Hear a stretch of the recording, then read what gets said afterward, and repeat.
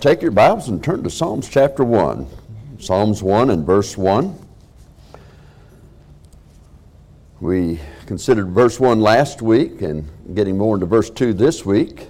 And the idea here is, how do you keep on walking after you've made a decision for Christ, not only to receive Him as your Savior, but then others that along the line in their Christian life, they've gone forward in church service or maybe just in their own home private devotions. God has spoken to their heart, and they make a decision. And yet so often it's easy to see just a few months down the road, maybe just a few weeks down the road, that decision has been abandoned without really realizing it. And so this short series of sermons is just to help us to stick with it. Not to give up. Stick with those decisions that you've made, those promises that we've made to God, because they're important. So in Psalms chapter 1, verse 1, "Blessed is the man that walketh not in the counsel of the ungodly, nor standeth in the way of sinners, nor sitteth in the seat of the scornful. But his delight is in the law of the Lord. And in his law doth he meditate day and night.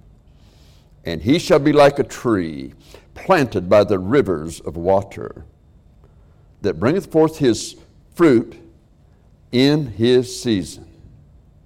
His leaf also shall not wither. And whatsoever he doeth shall prosper." That's what happens with the blessed man of God who continues to walk with the Lord.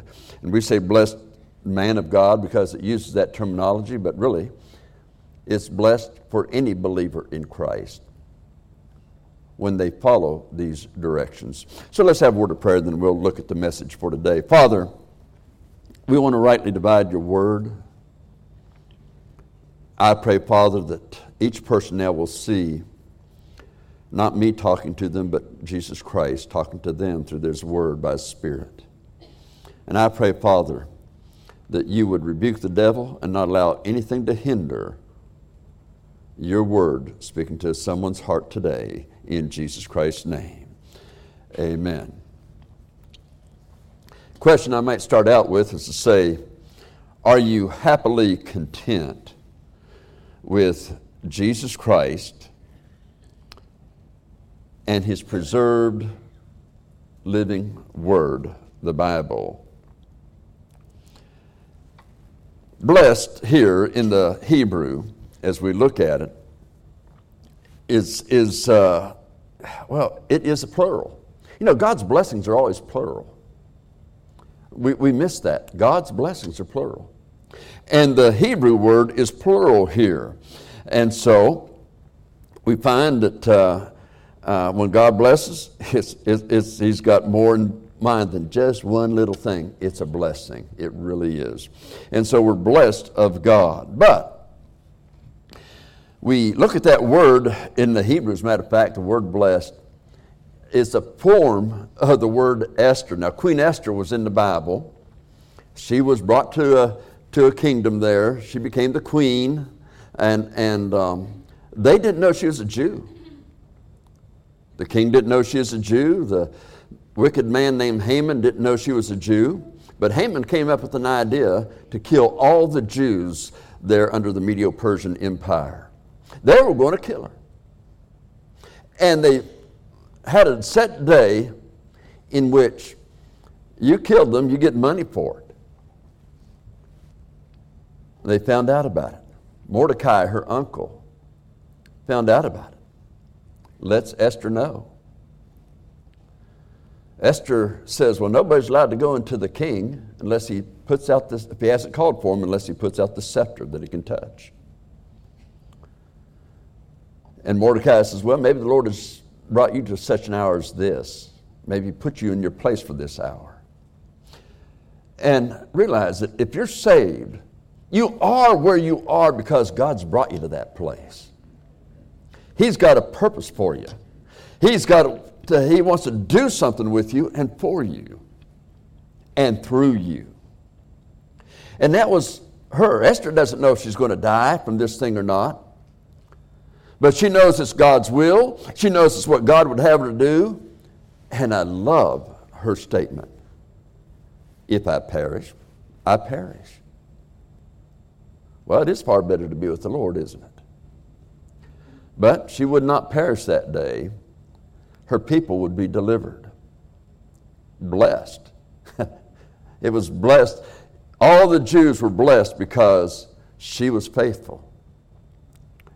Everyone was blessed by God through Esther because she remained faithful to that. As a matter of fact, each year they celebrate a feast called Purim.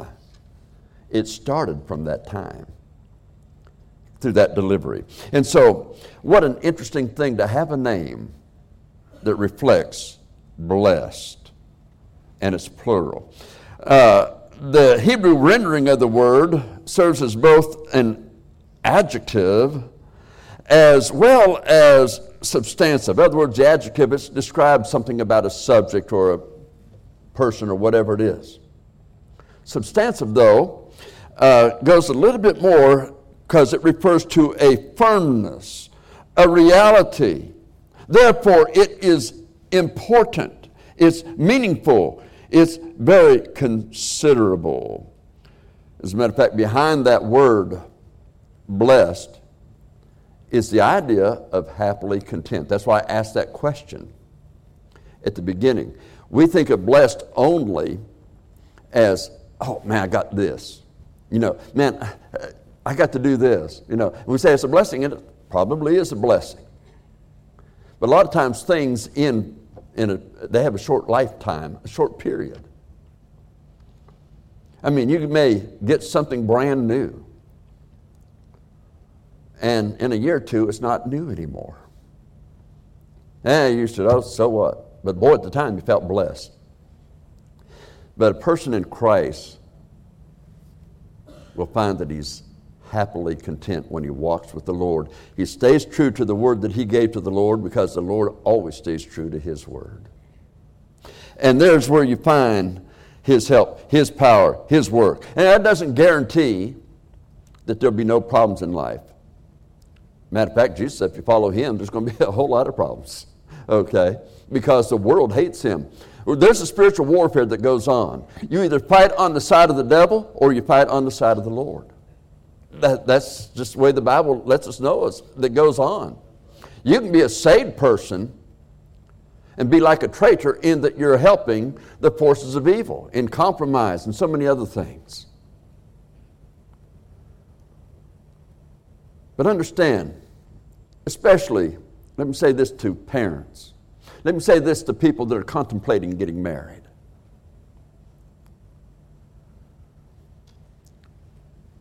You get married, your walk with God is very important. It's of utmost importance. You see, it may be your spouse. It may be your child. That is one day in danger. One day, they're facing a surgery that they may or may not make it. The man who walks with God, the man who lives in obedience to God, and I say the man or the woman that walks with God and walks in obedience to God and keeps his word and does what they're supposed to do when they're supposed to do it. By the way, the fruit of the Spirit is love, joy, peace, long-suffering, gentleness, goodness, faith, meekness. Against such there is no law. But one of those, love, joy, peace, long-suffering, gentleness, goodness, faith, meekness, I left off one. Temperance. I said that because that's what we often leave off. Temperance is doing what you're supposed to do when you're supposed to do it. A lot of times we think, well, that's not drinking alcohol. And it's good, and you shouldn't. But temperance is not doing what you're not supposed to do, and it is doing what you are supposed to do. Now, you make decisions for Christ, you walk in those decisions, then guess what? When that spouse, that child, whatever the situation, the problem may be, you can expect to have power with God. That's of utmost importance. The devil has many things that seem like fun, but he throws that before you. You'll find that you lose one of the blessings of being blessed of God. And you see, you're not given a ahead of time warning usually when it may be one of those things that come up. And you need to have power with God right then. Now, you can be good and moral as far as everybody else is concerned. But just a working knowledge or just a little bit of a knowledge of the Word of God, you'll know whether or not you're walking with God, even though you're good and moral. Make sure you're faithful to the Word of God. Do His Word daily. Now, again, substantive. I used that word, and I used it for a purpose. It's what's important. It's something that is substantial. It is that thing that's meaningful. It's important. It's important to be blessed of God. You see, it may come up. For an example, today, what do we have today? Now we have the vaccine. Everybody wants to know, did you get your vaccine? Did you get your vaccine? Did you get your vaccine? You had that come, some say I'm taking it, some say I'm not. But you know, there's been all kinds of vaccines over the years. There's been flu vaccines, there's this vaccine, there's that vaccine. They come up. Some people it does good for. Other people, I had a flu shot back in the late 1960s. My boss, where I was working at a bottling plant for Pepsi Cola, and my boss there said, you guys get a flu shot. You're getting the flu shot today. I said, man, I'm not getting a flu shot. He says, well, that's all right, but if you get the flu, you're fired. Now, back in the 60s, you could do that, okay? You could do it and get away with it. I don't think they could do that today, but back then you could. So I got the shot. The sickest I've ever been in my lifetime was the 3 next days after that, all 3 of those days. I mean, I was, I won't go into descriptions, that's too gross before lunch. But I was sick. I said, never again. Nobody's going to do that to me again on anything. Okay. That was my attitude about it. Other words, when something is substantive, you even know the side effects. You know the things can come up, and do you want to go through that? It's just like the present vaccine that they have today. Some people said, man, that was great at work. Others said, well, my wife died, my husband died, someone died from it that was close to me. And I'm not blaming, I'm not making a political statement here. I'm just saying that it's not substantive. But the things of God are. His power, His blessing is substantive. So blessed is the man that walketh not in the counsel of the ungodly. That's the things that he doesn't do, but boy, you want to think about the things that he does do. But even in death for the Christian, to be with Christ, Philippians tells us, chapter 1, is far better. Oh, we have lifetime blessings and prayer answers, but being with Christ is far, far better. Now, as we think on that, in verse 1, we saw the blessed of man, God-man, and what they do not do. I mean, there are certain things, if you're going to be blessed of God, you better not be doing in your life. But in verse 2, we started looking at things that we do, you might say. And so, when you think about that one of the first things he says is that he delights in the law of the Lord.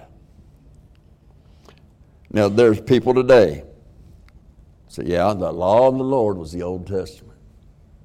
It was the Old Testament. That doesn't apply to us today. Oh, that was just for Israel, so that doesn't apply to us today. But now let's just think about that. The word delight, before we add it to the law, because really the law is mentioning the Word of God. The Bible, we say Old Testament, New Testament.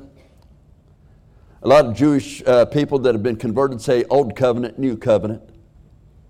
But either way, the Bible, we say it has 66 books, but it is all one volume. It is word for word the Word of God. It is preserved for us today. In the Hebrew, it was the Masoretic text. In the Greek, it was the Textus Receptus. And those were translated into what we call the King James Bible today. And when you have one of those Bibles in your possession, you know you have the very preserved Word of God. And that's important because why do men try to change it? Then they can take you away from some of the things that the Bible's commanded. Well, that's not for us. I still think the Son of Man has come to save that which was lost. A lot of their texts just eliminate that. Forgiveness is through the blood of Christ. Colossians 1:14, we have forgiveness by His blood. They eliminate by His blood. So is what they said they left out wasn't important? The blood of Christ is not important? Did He come to save that which was lost is not important? That's a doctrinal problem. That's a great doctrinal problem. But today, people delight themselves into things. They get on social media, for an example. You got Facebook, you got Twitter, you got Snapchat, and a whole bunch of others. To be honest with you, I haven't been on any of them. I don't have any of it. My life is dull. I don't know how I'm going to go to heaven without Facebook, but look, I'm not condemning anybody on those things. How can I condemn what I don't know about? But I can tell you this. There are people who spend hours upon hours upon hours in those things and have little time for the Lord. They're not delighting themselves in the thing, but by the hours and the time they spend, they get a new device. You get a new device, man, they study that thing, and they'll spend 3 or 4 days just seeing all they can do with that thing. And they learn something, and they delight in that. Look what I got. Hey! But what about delighting in God that way? You see, some people can read a portion of the Bible and a devotional every day and feel, that's great. I'm doing well. I read a devotion and from a devotional booklet, and I read the Bible today, and I do that every day, so I'm really good. But to go from there, and a few hours later, they can't remember what they read. Why? Because they don't meditate therein day and night, as the rest of it says. They delight in the law, that they might delight therein. They don't share it with others. Now, you get up in the morning early, and you go out and you share the Word of God with someone else. What you learn today, you can help edify another brother, or you might bring a lost person to Christ just by sharing what you got in the Word of God that day. As you meditate on it and you think on it and you begin to grow in it. And so, people don't delight in it. Now, it's not just the social media. I mean, it can be other things. Sports, hobbies of any kind. NFL just had their draft here a few weeks ago, I believe. Okay, somebody's an NFL nut, and they got this team and they're behind. I mean, Tampa Bay, I think, won the Super Bowl this year, so they're the guys. So they're looking at their draft.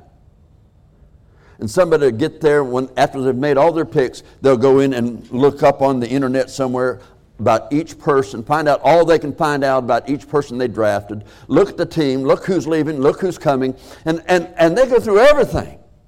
That's their life in their free time. And you may be saved, but how much free time is given to God? And yet we expect God to answer our prayers.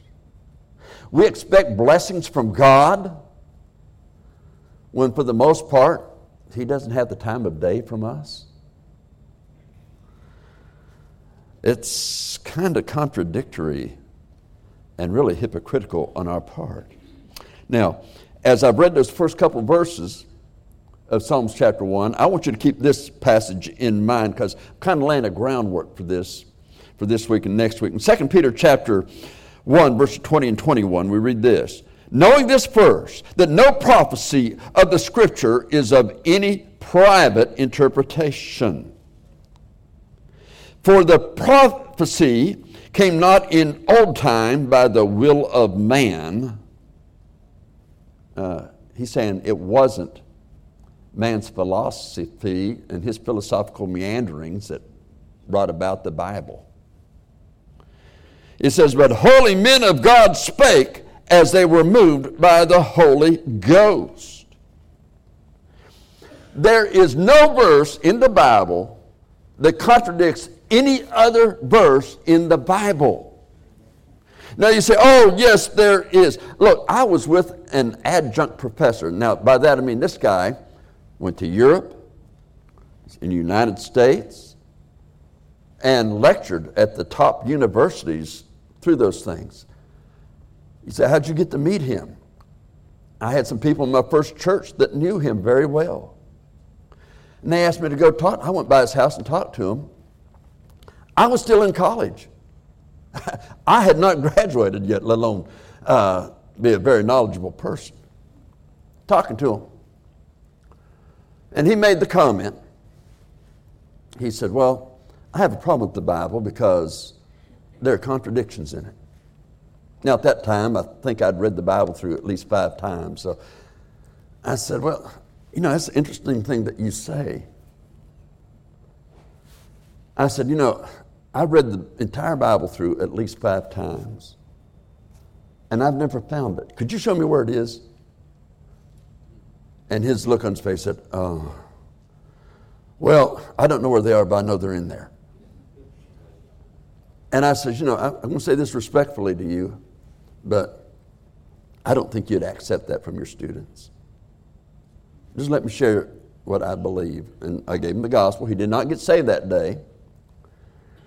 But it was about a year later, the friends that had asked me to go see him said, you know what? He's dying, but he asked the Lord to save him. I don't know if it stuck from then or somebody else gave him the gospel when he got saved. It doesn't matter who did it. It's the fact that he got saved is what's important. And so, I'm saying that to just say this, is that a lot of times, we say, well, there's just things, and that's what the devil does. He tries to help you to doubt the Word of God. And so if you can change the Bible, people are going to change the Bible, thinking they're doing a good service to man. Well, we're making it more understandable. No, you're not. If it did what people said it would do, this nation and all Christians in this nation would be 100% more holy than they are now. More righteous than they are now. Walking closer to God more than they do now. I was talking with someone yesterday and was talking about church attendance, you know, and things of that nature. And one of the things that came up was the idea of church. You know, well, so many churches are cutting out Sunday night. Some are cutting out Wednesday night. And even Sunday school now is not called Sunday school because it offends people. Yeah, it offends the devil. But really, you know, I said, you know, we ought to go back like they did in church, in the Bible. You know, if somebody said, because people will bring up, that's one thing we said, people bring up, well, the Bible doesn't say Sunday morning, Sunday night, Wednesday night. And they're absolutely right. In the Bible, they met every day. How would they react to that? Okay, let's do it like the Bible says. Every day, they met daily. Oh, well, wait a minute now. That's going to interfere with some things. And sometimes it interfered in that day with work. The ladies would be there, and then the men, they got done working, they'd come, they'd be there. I mean, one passage, the Apostle Paul preached till midnight.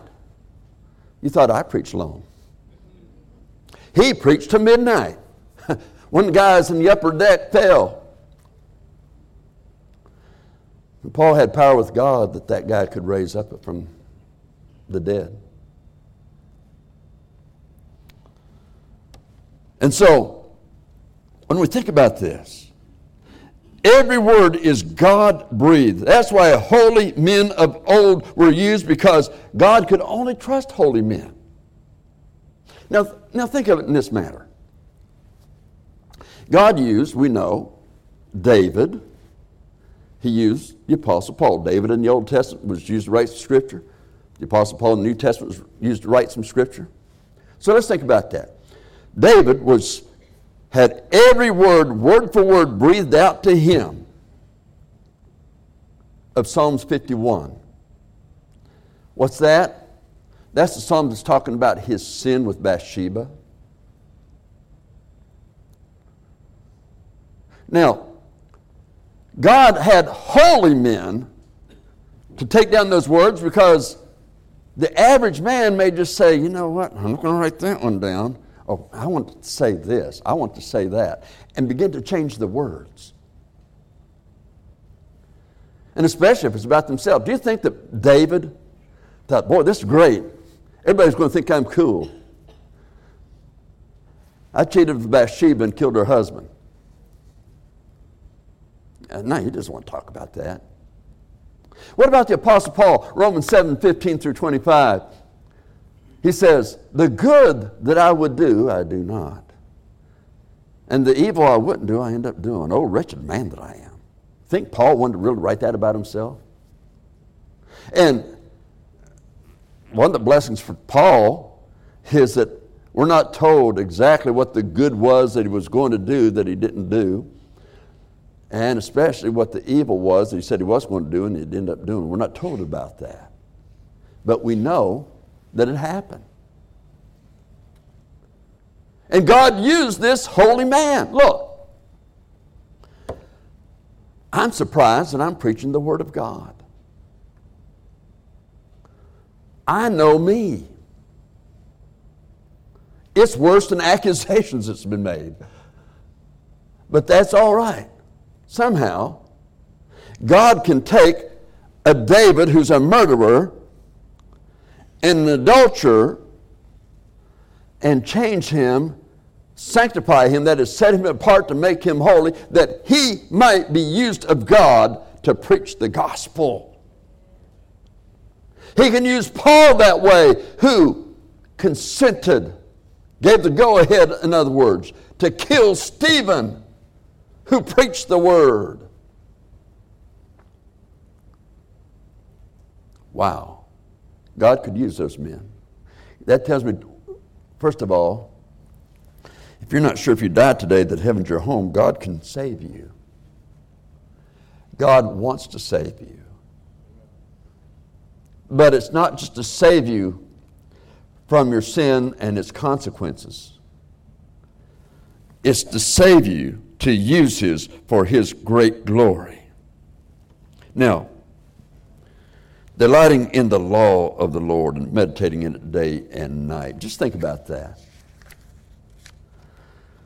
People say the Old Testament, yeah, that's Old Testament. No, that's that. No, look. Go and stick with that. Just realize the danger of it. Okay. The Old Testament doesn't really count for today. Great, man, we don't obey the 10 Commandments now. Go ahead and kill your neighbor. Go ahead and commit adultery. Don't honor your mother and father. Or preacher, I don't agree with that. Well, it's the Ten Commandments. You say it's not important anymore. It doesn't apply to us today. Part of the law. You see, when the devil gives you an argument, it will not hold water before God. Is that not what happened to Adam and Eve? Listen to what Jesus had to say, and I better let you listen to what Jesus had to say next week, because I see that our time's getting away from us. But what I want you to see is this. Jesus did say, I am the way, the truth, and the life. No man comes unto the Father but by me.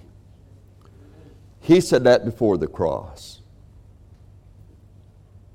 Now, people will say things that are just completely off base, completely wrong, because it doesn't line up with the Word of God. For an example, some will say, if you do the best you can, God will weigh the good against the bad, and you'll make it to heaven. You think the Apostle Paul and David should have made it to heaven, been murderers and adulterers?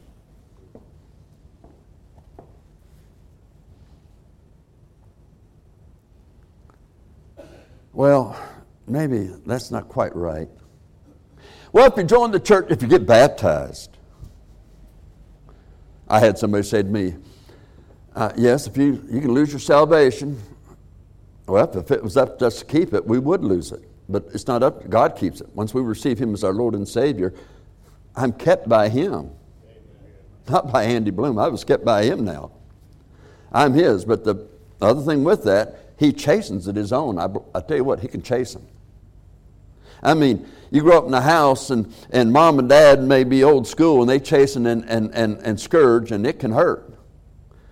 But it's not anything like what God can do to try to straighten out His children. But just like the parents, it's for your good.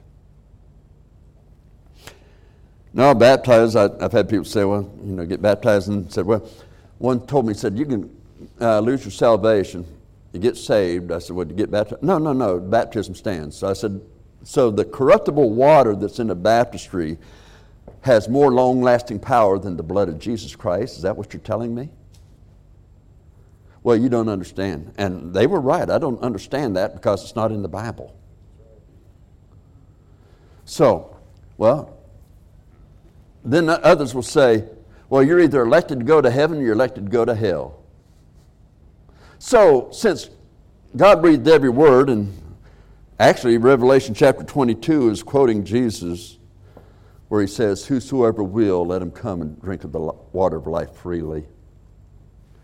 Did Jesus lie? Did Jesus get it wrong? Of course not. Now look, whether election took place before the foundation of the world, which it did, but that wasn't elected to be saved, that was elected for after you're saved. The blood of Jesus Christ was shed 2,000 years ago. Believe it or not, I wasn't there. I hadn't sinned yet. 2,000 years ago, the blood of Jesus Christ was shed for me. For you, for each of us. That blood had to be perfect blood of a perfect sacrifice. There was only one person that was ever without sin, and that was the Lord Jesus Christ. God is a spirit. He dwelt in heaven in eternity past. Matter of fact, He was in the world, and the world was made by Him. And the world knew Him not. Matter of fact, John 1, verse 1 says, in the beginning was the Word, and the Word was with God, and the Word was God. And then verse 14 says, and the Word was made flesh, speaking of Jesus Christ. Get it in your mind, Jesus Christ is the living Word, the Bible is the written Word, and there is no contradiction between the two. He had to be a perfect sacrifice. I could not die for anyone's sin in here that would pay their penalty. It had to be a perfect sacrifice. And Jesus paid it all on the cross. Even before I sinned, He paid for every sin I ever would or ever have committed.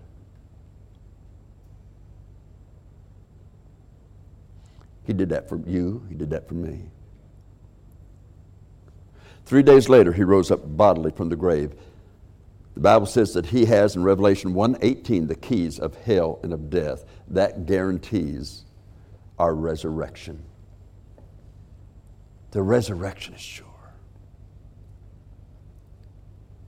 Now, what is my thing then?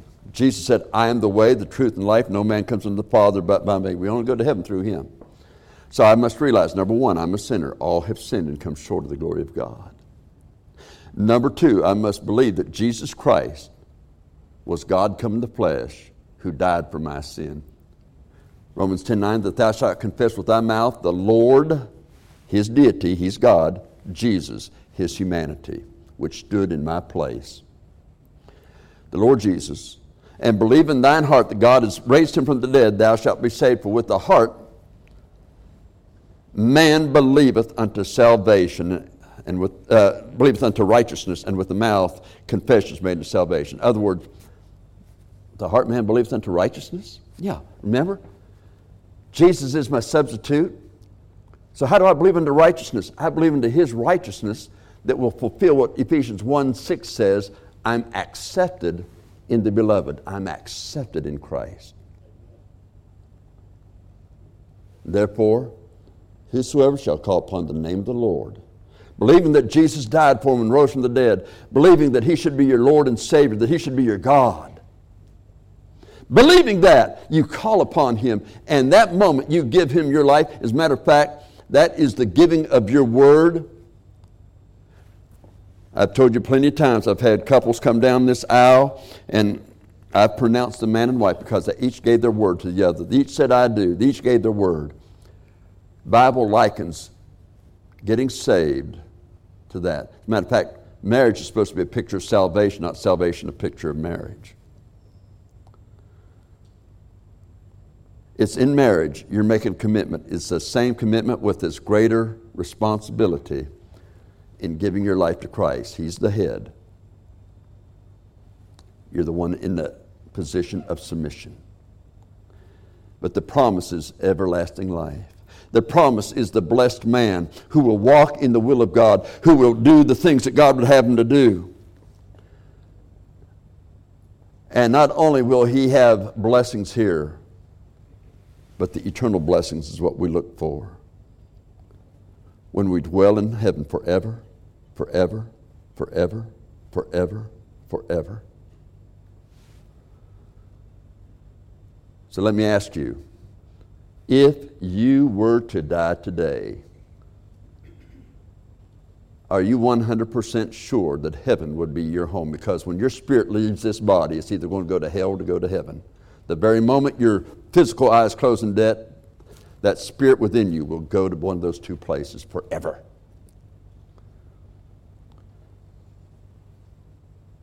Do you have a good scriptural reason why you know that if you died today that heaven is your home? If you don't, then I want to invite you to come to know him as your Lord and Savior today. Jesus said, I am the way, the truth, and life. No man comes unto the Father but by me. You can say, well, that's not fair. That's not the way I want to do it. But understand, the consequence of saying no to Christ is to go to hell forever. And hell is a reality. But so is heaven. God gives you a choice. What is your choice? Let's bow our heads, please.